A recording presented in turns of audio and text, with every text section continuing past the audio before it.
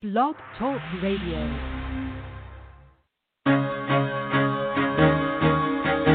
Carol the Coach. Sex, love, and relationships. We talk about it here. Carol the Coach. Compassion with contemporary relevance. I am a psychotherapist. I can be your personal life coach, and I can help you with your issues. There are no problems too small or too big. You can talk about anything. Speaker, columnist, radio TV host, and commentator. Carol the Coach brings messages of wellness and empowerment within reach of everyday people every day. Almost 5 years ago, I lost my soulmate in an accident. He was killed in a plane crash. Life just, for me, has seemed to stop. There are groups all over the city. I teach one. It is a specific way to start thinking so that you shift how you see the world, which then shifts your energy, and then you feel better and you actually see things differently. Carol the Coach. Always available, too, at carolthecoach.com. Now, I've got Russell on the line. I'm 47 years old. I'm a truck driver. I'm married. I have a wife in San Francisco. Okay. I haven't been home in 6 months. My thing is, I don't know if I have a sex addiction or what the problem is. Why do I want what I can't have? And as soon as I can have it, I don't want it anymore. You're right on target when you say, I don't know if I have a sexual addiction. Well, guess what? Yes, you do. And you know what? That's my specialty, Russell, so you're at the right place. Continue. I meet women online, and I'm in a different part of the country. I travel all 48 states, so I love sex. I hear self-esteem issues. You never felt good enough, and you didn't feel like you were getting what you should have then, and you're reenacting that now. Do you want to change that about yourself? I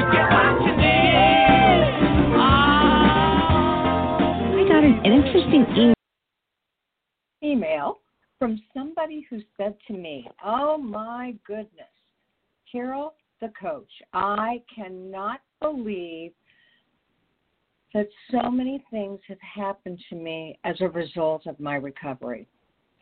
You know, I've been clean for 3.5 years, and I have done all of your recovery tools. It is exactly what I want to do. And what I believe has happened is that when you do the next right thing, right things come to you. Well, I would absolutely agree with his summation. I'm a big believer in what you appreciate. So if you're appreciating recovery, then I want to promise you that more than likely you're going to be able to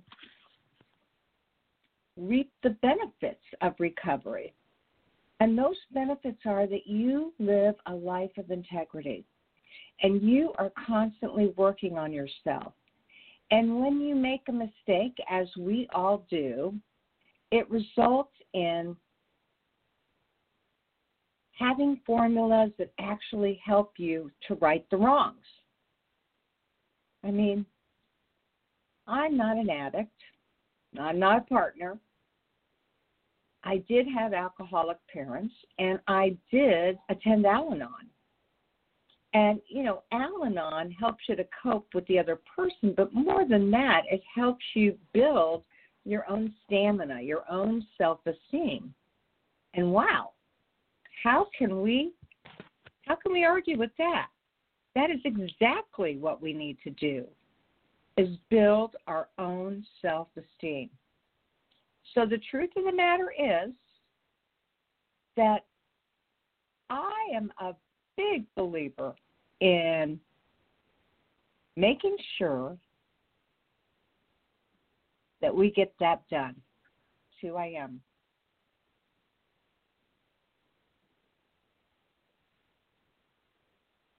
Now, you know, the other thing that I believe is that it is so important to be able to yourself. That's what counts. And so how do you do that? A 12-step recovery group does that, does it not? It helps you to absolutely know that you've got a fellowship of people that understand what you need and understand who you are. And they accept you for the good, the bad, and the ugly, right? And what I know that is so important is that we have to hold ourselves accountable, but also really we have to really work at being able to love them, to love ourselves, and to work diligently on making life better for us, because that means everybody around us will benefit. And I know that if you're in recovery, you probably don't necessarily believe in Marianne Williamson's quote, "Our deepest fear is not that we're inadequate. Our deepest fear is that we are powerful beyond measure. It is our light, not our darkness, that most frightens us." And I can imagine that you don't necessarily believe that. However, it is so important to be able to really know our strengths, know who we are, and play those strengths up. One of the greatest things about getting older is that you kind of figure, what good does it do to put ourselves down? For goodness sakes. It doesn't do any good. It doesn't work for us. Now, if there are things we need to work on, we need to be able to do that. Again, that's what a 12-step program is all about. That's what going to counseling is all about. That may be what going to church is all about. It's having those special moments to really make a difference in our lives. Hi, I'm Carol Jurgensen. She's a.k.a. Carol the Coach. And here's my manifesto. I believe we all need to live by one. My manifesto that's on my wall as we speak is, I will do great works and simultaneously take care of myself. I will build in some rest and allow that rest time into my schedule on a regular basis. And I will watch for miracles. I will watch for miracles because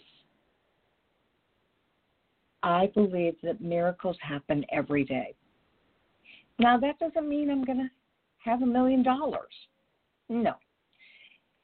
The miracle may be that the first tulip comes through in the midst of a snowstorm. I was able to, I keep thinking about my dog.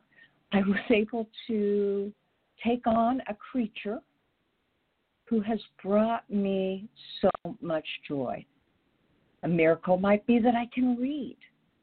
And I was just saying, I'm 65, right? And I'm like, okay, got to slow down. That's why you're listening to the show at 2 o'clock in the afternoon. I said no more 9 o'clock at night. My day is that I work 9 straight hours, have a group for an hour and a half with 10 men, and what I know to be true is that I had my podcast an hour and a half, 2 hours later, so I was literally working from 8 to 10. And I said, okay, I'm going to respect the fact that I'm leaning in. I'm going to respect it. And I'm going to work for it. And that means I'm going to cut my Friday down to no clients. I'm going to cut my podcast down and put it in the middle of the day, still late enough that my East Coasters don't have to wake up at the crack of dawn to be on the show. And yet this will be comfortable for me because when I'm done at 6:30 tonight, I am done. I was just thinking to myself, I have this errand to run, and I'm going to have to get it in 2 hours. And, when I'm done after a 10-hour day, I'm ready to I'm ready to slow down. And I went, wait a minute. I can do that, Erin. I got the rest of the night. This is so cool. That's a miracle for me. I haven't had a Monday night off, other than vacation, since 2007. My goodness, that's 14 years I've been doing this show. That's another miracle. I'm the grandmother of podcasts. We've got great podcasts everywhere, but this is an amazing thing that I'm the first podcast on sex addiction. How cool is that? I'll tell you what else is really, really good. And I hope you're hearing me because I couldn't find my directions. But you know how I got this Yeti, and then I got a nice headphone, and I wasn't getting my volume to come up. And so I went back to the old way, even though a very honest client said, the podcast still doesn't sound much better, Carol. You just keep waiting. I promise you I'll get this right. Just give me some grace. Progress, not perfection.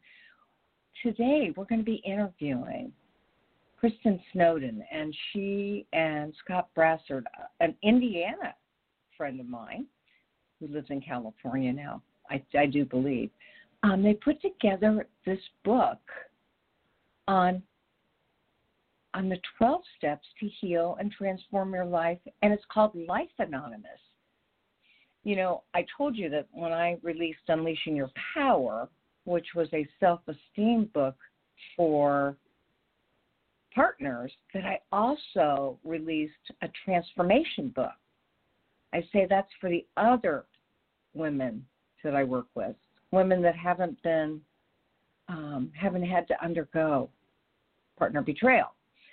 Well, this is kind of that same thing.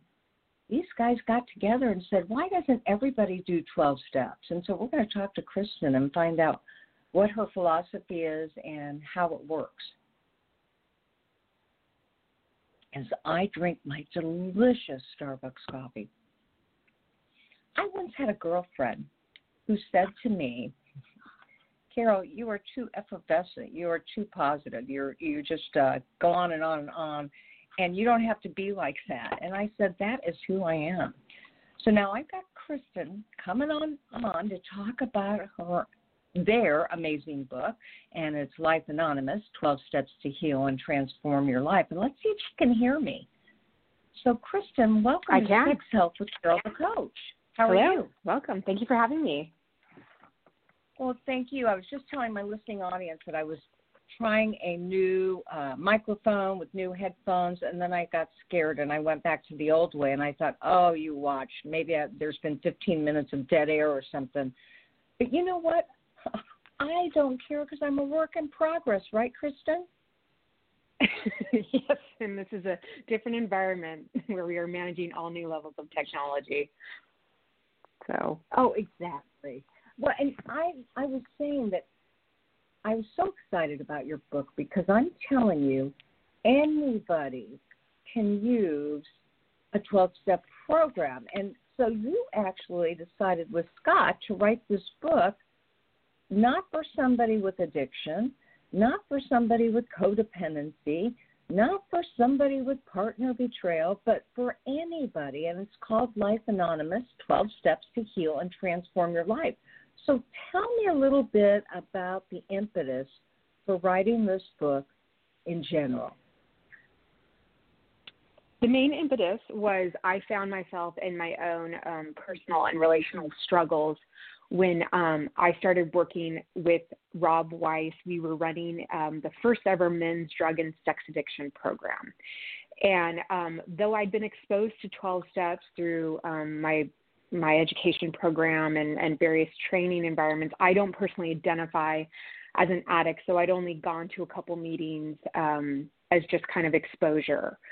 And then I started really learning 12 steps and working a lot with people in addiction recovery because a lot of the people that work at treatment centers are often people who have recovery themselves. And the 12 steps spoke to me more than any other concept had spoken to me before. And I kind of got excited and sad at the same time of like, where has this been my whole life? I've been to church my whole life. I've been in therapy many times. And I really felt like there was so much misinformation and misunderstandings around what the 12 steps are, what the community is that's built around it and the concepts. And I just really wanted to share some of that with the general public that wouldn't normally be exposed to it. Well, that makes a lot of sense. And so you got together with your friend Scott, and you decided to put together a book that would be some helpful guidelines for people as to how the 12 steps could be helpful to them, correct? Right. I still wanted to honor the fact that people who struggle with the disease of addiction, and those who love the people who struggle with the disease of addiction, those who struggle with addiction have to work the 12 steps in a very specific, structured way. So I never want to minimize the fact that they have their program for change, and I don't want to muck that up. But people who are maybe just in a season of their life dealing with marital crises, betrayal, depression, anxiety, life's just not working for them anymore, and they don't have the skills to meet life on life's terms, I wanted to be able to hand this book to them to provide them some context and understanding as well. So Scott does the perspective of, hey, I'm an addict in recovery, and when addicts approach 12 steps, these are the nuanced ways that they tend to need to approach them because of their illness and their disease and their lifelong process of growth. But non-addicts can approach it from this way as well. Okay, so give us a little insight as to how this book is designed. For the average person who's thinking, maybe I'd like to work on myself and kind of work through the 12 steps, how will this help them? We try to make it really basic and upfront. So we explain the 12 steps. We give a tiny little historical piece to it because, again, some people have never even heard of the 12 steps. They don't know where it came from. They don't understand that it's not just 12 sentences on a poster, that it comes with communities and connection and sponsors, sponsees, and working the steps and building intimacy and safe, structured accountability systems. So kind of explaining that in a nutshell. And then I kind of dive into my story about how I found the 12 steps were applicable to me in spite of not identifying as an addict, but kind of find powerlessness in my inability to use healthy coping skills, despite, finding myself being maybe a victim of betrayal or other struggles personally that I was going through. And then Scott steps in and kind of shares his story about how he was exposed to the 12 steps and how it changed his life. And then we go chapter by chapter, just kind of explaining the perspective of the addicts' approach to 12 steps, the non-addicts' approach to 12 steps. And then Scott and I both develop curriculum for addiction recovery. I'm a certified Daring Way facilitator that's based on Brene Brown's shame resiliency training and other trainings and certifications. So I incorporate a lot of the curriculum that I use at my treatment center that I work at that I find works really well with my clients to bring these issues up to the surface. And I provide some exercises at the end. We close out each chapter with several exercises to help you kind of better understand each of the steps concepts.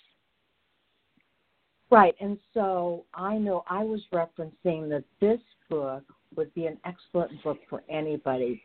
But it really is a guidebook for how you can use the 12 steps if you love somebody with an addiction, but you don't necessarily see yourself as a codependent, i.e. Codependents Anonymous, or an S-anon, somebody who loves a sex addict. I mean, if you just really want to work the steps to get healthy and to understand boundaries and to right the wrongs that have occurred in your life or right the wrongs that you may have imposed on somebody else. So these concepts and exercises that you have really can help anybody, but certainly help people with addictions, help people that are betrayed partners. I mean, they're amazing exercises to really help actualize your potential, if you will. Thank you, Carol. I agree.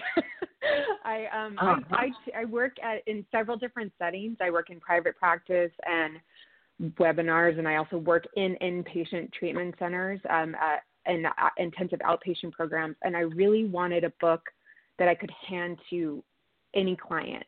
So whether, again, I see the betrayed partners, I see sex addicts, I see love addicts, I see victims of betrayal through sex addiction and other single infidelities. And I wanted to be able to hand the book to someone who is struggling with addiction, who might have misconceptions and misunderstandings about what 12 Steps is, but then also be able to hand it to a family member of an addict and say, look, this is what real recovery can look like. This is the story and the understanding and the conceptualization behind what 12 Steps is really saying.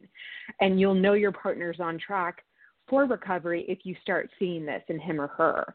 And then give it to even just someone who's struggling with, just getting out of a divorce or struggling with a grief and loss issue, and say, look, this is a really tangible path and framework to help you kind of start clambering and clawing your way out of this deep hole of sadness that you find yourself in by no fault of your own, that life's just happened at you and to you. But this can really help you get out and start putting one step in front of the other. Well, and I love it because I just wrote this workbook, and it is a workbook for partners of betrayal, and it's to move them out of that definition of sexual betrayal. And so many of your exercises are similar to mine. I mean, you very clearly ask people to list safe people in their life that they can go to at any point, any time, day or night, and you talk about the three circles and what would our three circles be. What are some things that we absolutely feel are interfering with our lives, and what are those slippery slope behaviors, and then what are the healthy behaviors? And I just really appreciate the fact that you work diligently on creating exercises so that as you're learning each one of these steps, and you're right, many people may never have been exposed to the 12 steps, you can also learn about affirmations or boundary setting or even your own relationship to a higher power if you aren't spiritually or religiously in touch with, a dogma per se. So tell me what one of your favorite exercises is. I think one of my favorite is, ironically, one of the most difficult ones to explain, but I call it the exploring your lost self, because it kind of goes with this is one of the aha moments that I had. Someone exposed me to it, and it's basically talking about how Russell Brand says that, people will freak out being religious or about running a 12-step program, being like, oh, I don't want that cult to take over my life. But he argues that we all are kind of running our own program, right? We're born to be these very highly adaptive species where whatever environment we're in, we'll kind of morph our personalities and what we do and what we don't do based on that environment, all in an effort of getting love and belonging and connection from other people. And that's where addiction can come in as well. And so one of my favorite things is there's 3 columns, and it's kind of talking about what did you get reinforced to be growing up? Like, really take a look and think, I was really good at fill in the blank, or mom and dad finally paid attention to me when fill in the blank, or I got a lot of attention at school and my friends by fill in the blank.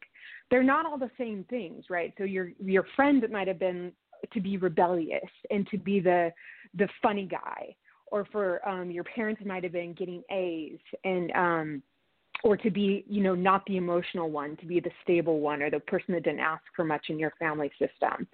or other type of personalities. And you start seeing that you began to adapt to your environment and your relationships by taking on these personality traits. And then it's the next column is exploring what would the opposite of that be. So I'm a recovering control freak myself. So let me use my example. Is my way of getting love, affection, validation as a child was to perform, get A's, athletics, never fail, be very serious. So the opposite of those things would be fail, try things that you weren't good at. Sometimes ask for help and say that you don't know how to do something. And it really starts allowing you to dive into these parts of yourself that you might have never realized you wanted to invite back into your life, but they can be kind of almost recovery goals. That, I've spent so many years being this way because it was the formula that worked for me initially. But then it stopped me from all these other facets of my life that I could have been, should have been. It might have been building up a healthier me.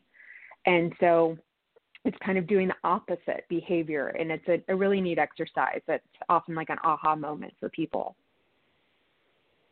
Well, that makes a lot of sense. And you're right. That was a little difficult to explain, but I think you did a beautiful job. And clearly, again, it's a wonderful way of doing two things. One is identifying your strengths, which I'm all about. But two, it's really an opportunity to look at the inner self. So often we are judged by what we do and who we hang with and how much money we make. But we all know that the true essence of ourselves is who we are. What are our personality strengths? And certainly in the 12-step world, what are our character flaws? And so right. I think that exercise is excellent at kind of picking some of that apart.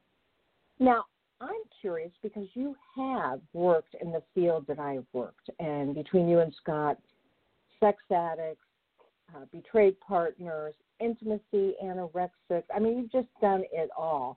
Do you see, I'm just curious, do you see addiction as being an intimacy disorder?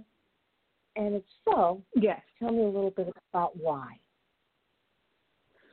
Right. Well, under the work and training of Rob Weiss, it really shifted my understanding of how I view addiction, and I do view it as an intimacy disorder. So Rob would often say, addiction is an intimacy disorder. So basically a disordered way of connecting with humans, but also connecting with yourself, and a disordered way of connecting with yourself, your spirituality, a higher power, other people, so all of that. Because essentially at some point in your life, maybe because you never felt safe enough to figure out who you were, or you were never given permission to do that personality development, and then you were maybe never felt safe enough to ask other people to help get your needs met in some way or another, which is what we're neurobiologically wired to do. So instead, in that search for getting your needs met, you said, you know what? I don't know what's going on within me internally. I don't know who I am. I don't know what this is. And I'm too scared to get my needs met through connections with other people because they're either too scary or too disappointing, or I can't control them. And so I know what works every time, and I'm going to go to it over and over again, which is when I have sex with prostitutes, when I view pornography, when I eat that chocolate cake, when I drink that bottle of vodka. And I just continue to form a relationship with those outlets instead of doing that personal internal development and making myself willing to do connection in a vulnerable, authentic way with other humans to get those needs met. Well, that makes a lot of sense also. So you know that when we see addicts get better, it's in part because they've created connection with fellowship. And so I suspect that you believe like I do, and that is what you learn inside of a group, you can also apply outside of the group. And if there's connection in the fellowship, there's hopefully going to be more connection in your everyday lives. Now, I wondered if you would have some helpful advice to people who are looking at how they can enhance their relationships, what they might be able to do. In a setting of a 12 steps, or with coupleships or friendships, or just across the board? Okay, if I'm going to be selfish, it's going to be couples. But I really did mean in 12 steps. But since you gave me those options, I want you to answer them both. Yeah, well, one of my favorite people who writes on that topic is Dan Siegel. He's an interpersonal neurobiologist. So to me, that's a fancy way of just saying the way we physically respond to connections with other people. So he does a lot of research on that. And he talks about just that the main things are attunement, right? Research shows over and over again that if you do your best to actually just listen to understand someone rather than listen to respond to whatever they're saying, that's when the magic happens. That can come from just trying to reflect back what they're trying to say to you, work on not getting so defensive when they're sharing things with you. That takes a lot of mindfulness work, right? So internal work to kind of say, wow, what they're saying to me is really upsetting. One of my favorite things that Brené Brown suggests, story I tell myself. So I use that exercise personally a lot, which is when I'm in connection with other people or conversations and they're telling me something or they're doing something, I ask myself, what's the story I'm telling myself about what they're saying to me right now? Or the eyebrow that they just raised, or the really loud tone of voice that they're taking. What is the story I'm telling myself about what's happening out here? Because that creates a really great a kind of avenue for me to start sharing myself. And another great thing that I love is the concept of repair, which is that there's never an expiration to it.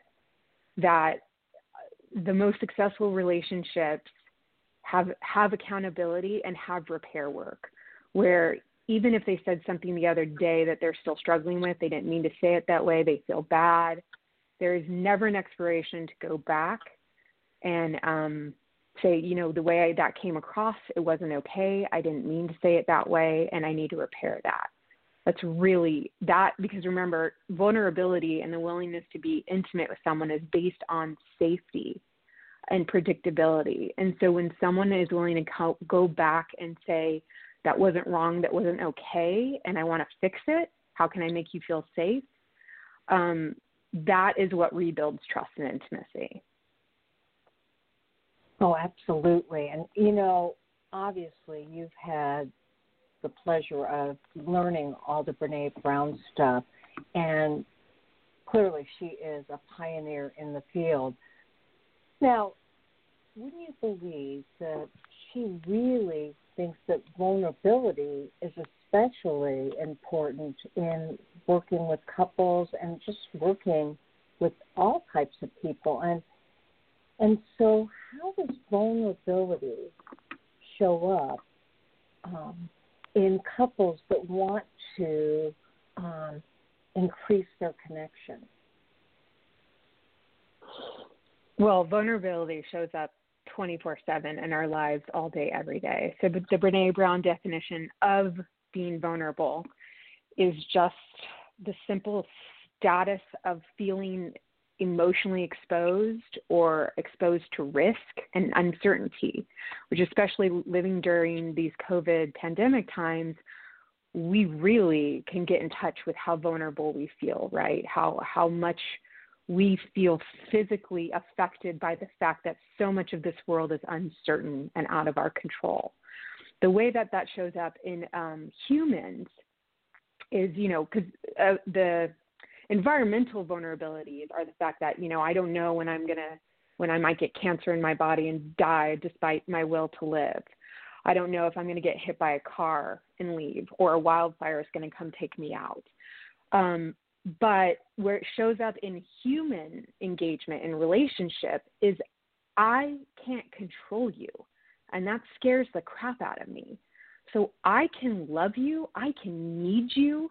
You're my teammate. If it's a primary relationship, we are, both raising this family together. We had common commitments and goals and promises that we had with one another. And one day you might just walk up to me and say, no, thanks, I'm out. And deep down, that shows up all day, every day, back in our kind of like executive functioning parts of our brain. We call it like the lizard brain or the limbic system, whatever, because we're constantly in a state of, as long as I desperately need you in my life and want you in my life and want connection with other humans, I'm going to have a deep opposing force, which is a fear in me of what if I'm not enough for it?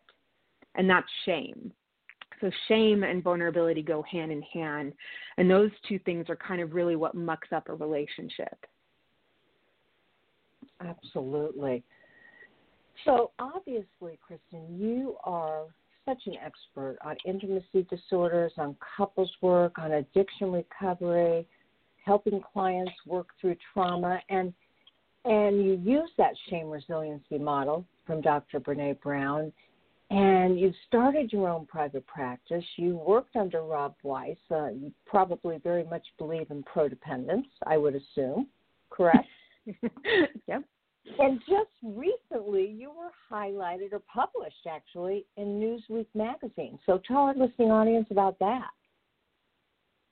Oh, I just had the opportunity. I mean, it was only a 1,000-word article, but I felt really fortunate to kind of say how, as a non-addict, in my moment of deep struggle about 10 years ago, while also working in an addiction treatment center, how I really felt like it was the 12 steps. It was reading all the handbooks from SLAA, SAA, attending a couple different 12-step meetings, talking to so many of my coworkers and colleagues and friends who were in addiction recovery programs themselves, that those were the things that really pulled me out of my darkness and started setting me down a path of it's that ironic, that double-edged sword, or I don't even know how to describe it, of I was more humbled and surrendered, but more free all at the same time.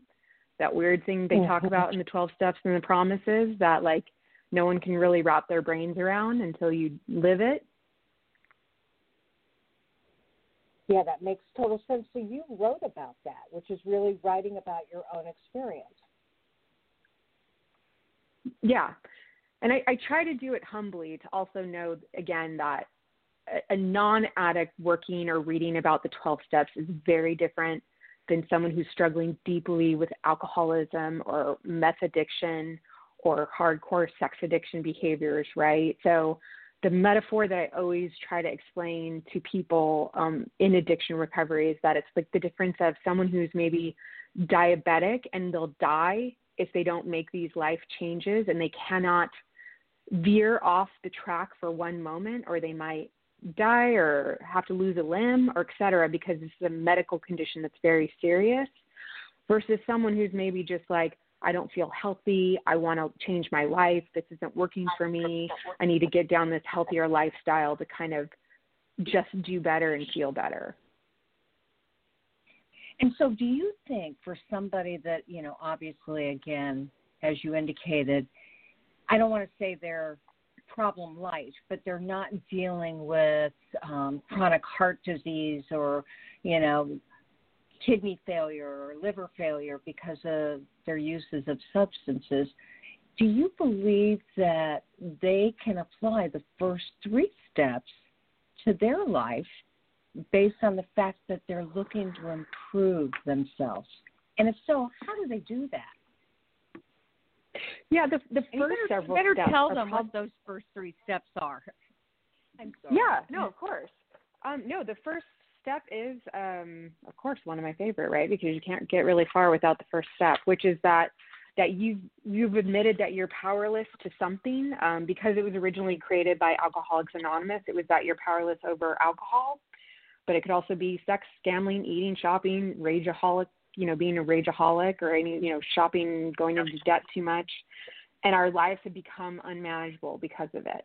The second step came to believe that a power greater than ourselves could restore us to sanity. and then made a decision.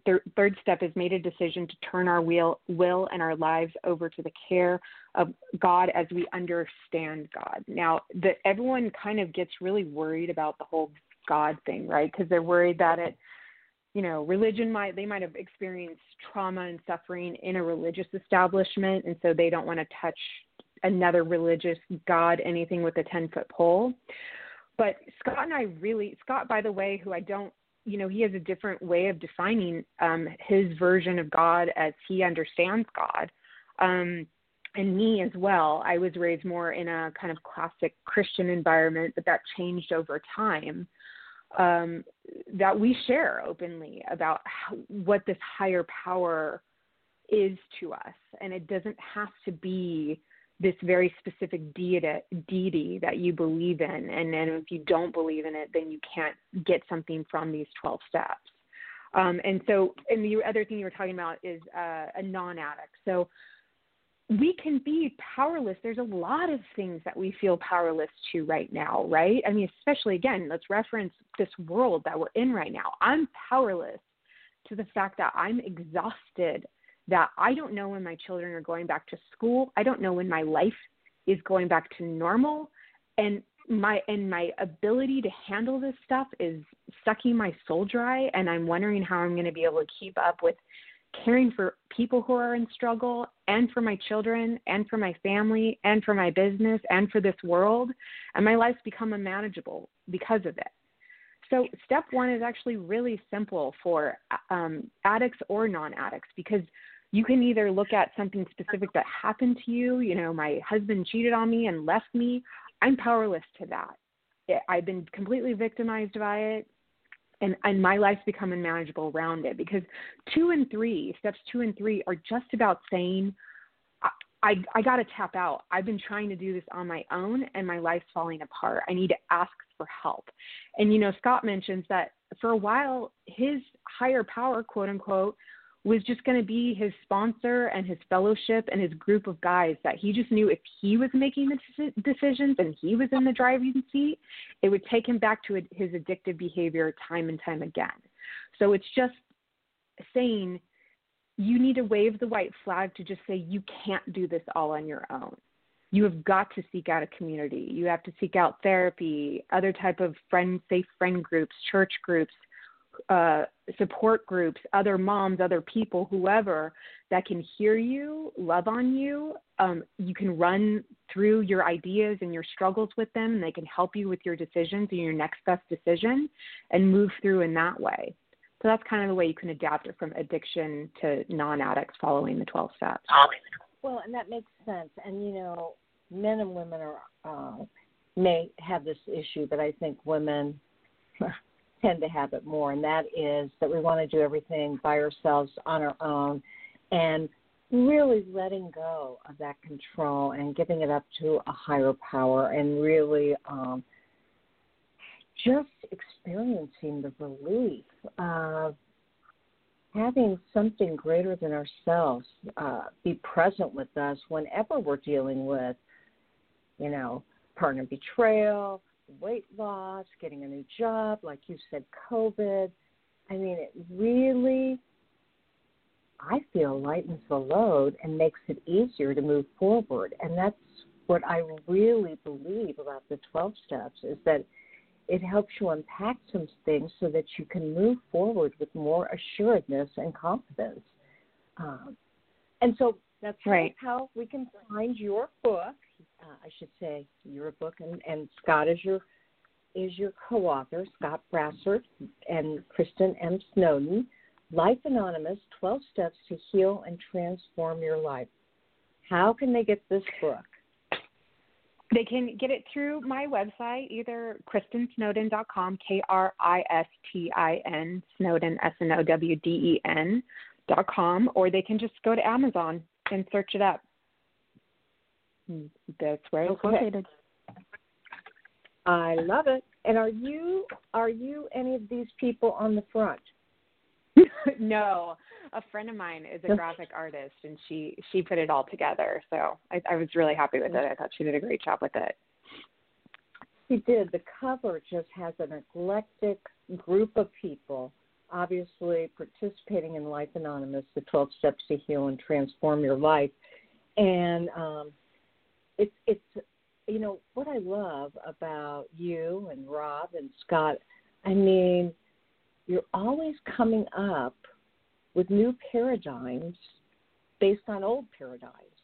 And so I really appreciate the fact that you're a non-addict, but you're a therapist, and you really have worked diligently on self-esteem issues, really, when you think about Brene Brown and Daring Greatly and Daring Way, and you are just making help so accessible.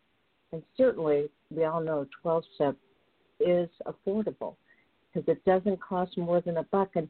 And in this book, do you encourage them to go to a 12-step meeting, or do you encourage them to read the book, do the exercises, and live the life? That's a great question. Thank you for asking that. We do encourage, we give a list of a couple different type of issues. So, I mean, there is always the food-related issues. If one of your powerlessness is you manage your coping skills through eating, there's a couple new fellowships that are around like emotional wellness and emotional stability. There's always, Rob's now really trying to push Codependence Anonymous, which is, similar to these concepts, that it's for anyone who loves, and it just helps you with boundary setting and accountability, and it kind of is different from the codependent model.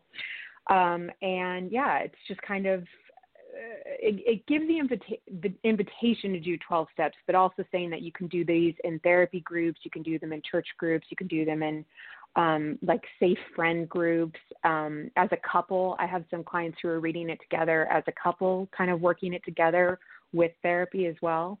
So those are some options. Well, I thank you again for being such an out-of-the-box thinker. This is a wonderful book.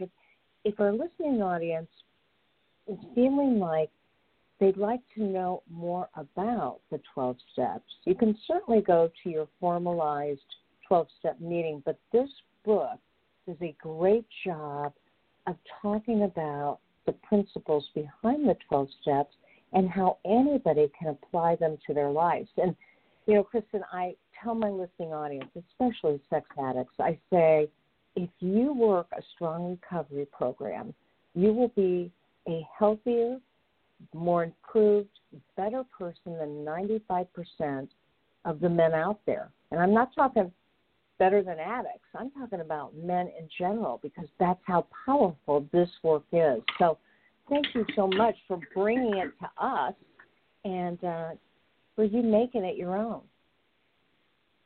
Thank you, Carol. I couldn't agree with you more. Some of my favorite people I've ever met in my life that just blow me away are people who have amazing addiction recovery.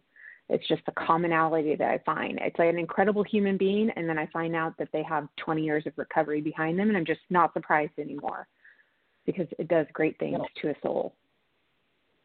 Absolutely. And you do have a private practice in Malibu. Is that correct? Westlake Village, which is very close to it, yes. Okay, so how can people get in touch with you if they'd like to work with you, this model or any other way? How can they get a hold of you? Just my email, Kristin Snowden, MFT, as in marriage and family therapist, @gmail.com. So KristinSnowden,